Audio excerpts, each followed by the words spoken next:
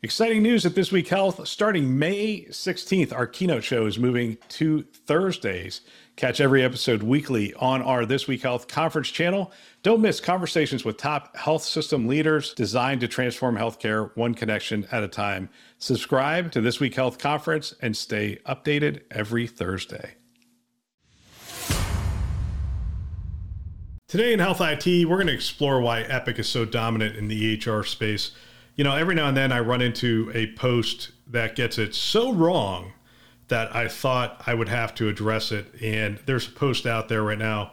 If you ever wondered why Epic is so dominant in the healthcare industry, Bill Gurley, who is a reputable investor, does an amazing job documenting it in a 36-minute video on regulatory capture. Unfortunately, Bill Gurley, while brilliant in a lot of areas, is really not that brilliant in this area, and I'm going to explain why. My name is Bill Russell. I'm a former CIO for a 16-hospital system and creator of This Week Health, a set of channels and events dedicated to leveraging the power of community to propel healthcare forward. We want to thank our show sponsors who are investing in developing the next generation of health leaders: SureTest, Artisight, Parlance, Certify Health, Notable, and ServiceNow. Check them out at thisweekhealth.com/today. Having a child with cancer is one of the most painful and difficult situations a family can face. In 2023, to celebrate 5 years at This Week Health, we are working to give back. We have partnered with Alex's Lemonade Stand all year long. We set a goal to raise $50,000, and you did not disappoint. We are up over $50,000 for the year. In fact, we're up over $55,000 now. And we want to plow through that number. We ask you to join us. Hit our website. In the top right-hand column, you're going to see a logo for the Lemonade Stand. Click on that to give today. We believe in the generosity of our community, and we thank you in advance.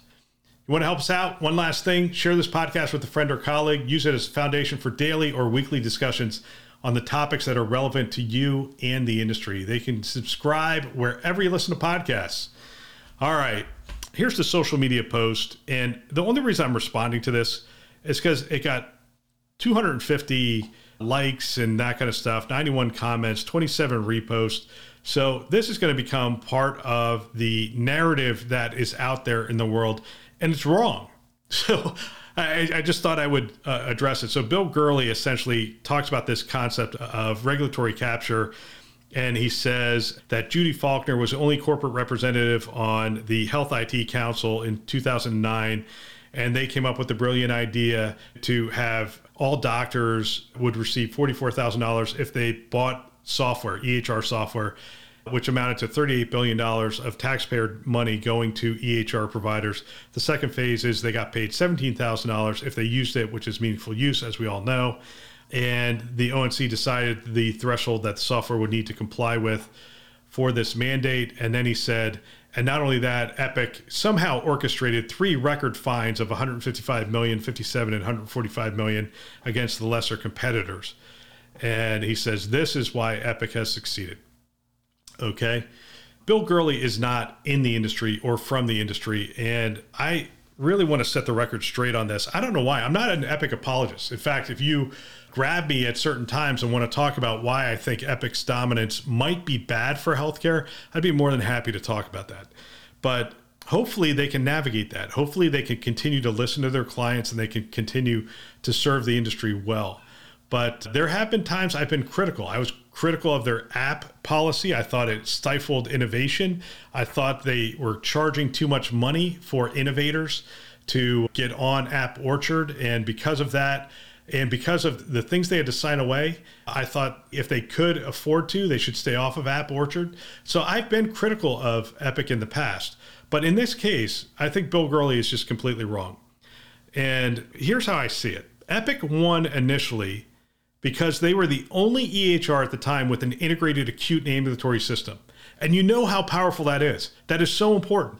To be able to run the same EHR in the hospital as you do in the clinic and office creates a huge advantage for the organizations that went this route. You didn't have to create the interoperability. You didn't have to worry about data silos. You could create metrics across your clinically integrated network. You could have a clinically integrated network. You could share protocols across that network. I mean, there was just so much value to that. And all you have to do is go back to that time. Meditech didn't have it, and I was a Meditech shop, and I'm a Meditech fan. They didn't have it. eClinicalWorks didn't have it. Practice Fusion didn't have it. You name it. Cerner didn't have it. An integrated acute and ambulatory system was key. And at the time when this was passed, they were the only one who had it. And by the way, the passing of this didn't favor Epic over any other EHR provider. And at the time, there was hundreds of them. And so this could have really gone in any direction. But at the time, they had a distinct competitive advantage, and that was it. I think they continued to win because they had fewer failed EHR implementations than their competitors. And that landed them the reputation of no one ever gets fired for buying Epic. That is a huge advantage in a risk-averse industry. The reason that they were able to have fewer failed implementations, and they had a couple, they've been written about. I think Maine was one of them. I think there were some issues down at MD Anderson as well. But very few failed implementations on Epic. A lot of failed implementations on other platforms, okay? And the reason that you didn't have that many failed implementations on Epic is they're prescriptive and they're not reliant on the client's plans for implementation. They essentially came in with the playbook and said, we don't care how good or bad you are.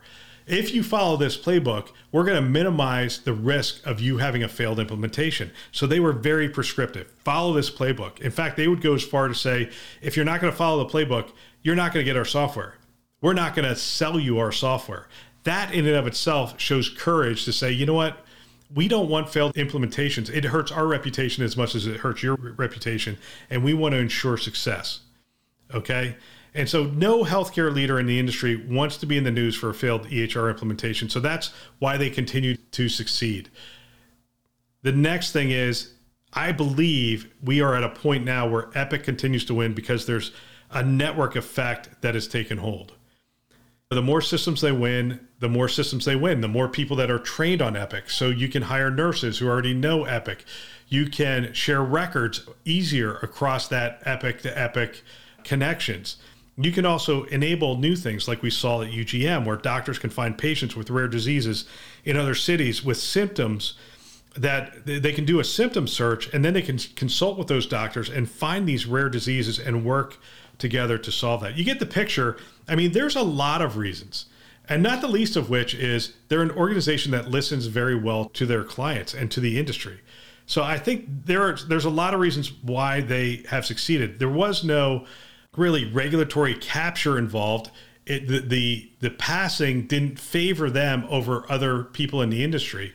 And by the way, a couple other things. He notes the three payouts. I'll give you the three payouts because I don't think the payouts had anything to do with targeting in any way. You had the eClinicalWorks payout where they agreed to pay $155 million to resolve allegations that it misrepresented the capabilities of its software and paid kickbacks to certain customers. You just can't do that kind of thing. So that's $155 million.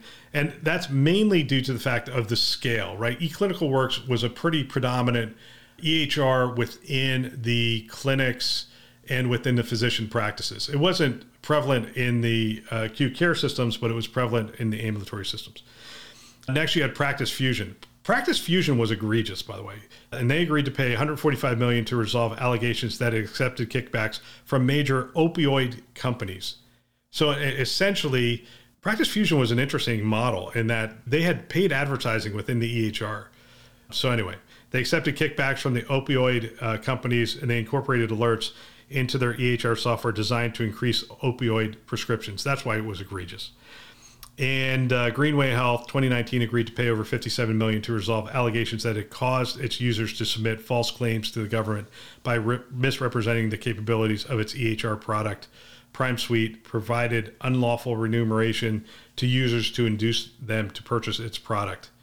Okay, so I just go back. This is going to become the narrative. It's like Epic won because the government just lined their pockets with taxpayer dollars. And I will be the first to tell you that Epic did collect a lot of money as a result of the HITECH Act and meaningful use, but they were no more advantaged than any other EHR provider that was out there. They had an integrated product at the time. It may not have even been a better product at the time, but it was an integrated product at the time, which gave it a competitive advantage. They had fewer failed implementations, and now there's this network effect that has taken hold. So that's why they've been successful. And you have a growing monopolistic pressure that is happening as a result of just wins. Just they keep growing, they keep winning, they keep getting more medical records. That is of concern and should be something we keep an eye on. But at the end of the day, I don't think the government gave Epic an unfair advantage. So I thought I would just set the record straight. I'm not an Epic apologist, but I know that this narrative is just wrong, and it's going to be prevalent because it's on social media. It's getting so many likes. It's getting out there, and it supports a narrative that people want to portray, which is an evil empire and corporate greed and all those kinds of things. So yeah, there it is. That's my version of the record. If you have a different version, shoot me a note. Bill@thisweekhealth.com. Love to talk about it. All right, that's all for today. If you want to keep the conversation going, share this podcast with a friend or colleague. We want to thank our channel sponsors who are investing in our mission to develop the next generation of health leaders. SureTest, Artisight, Parlance, Certify Health, Notable, and ServiceNow. Check them out at thisweekhealth.com/today. Thanks for listening. That's all for now.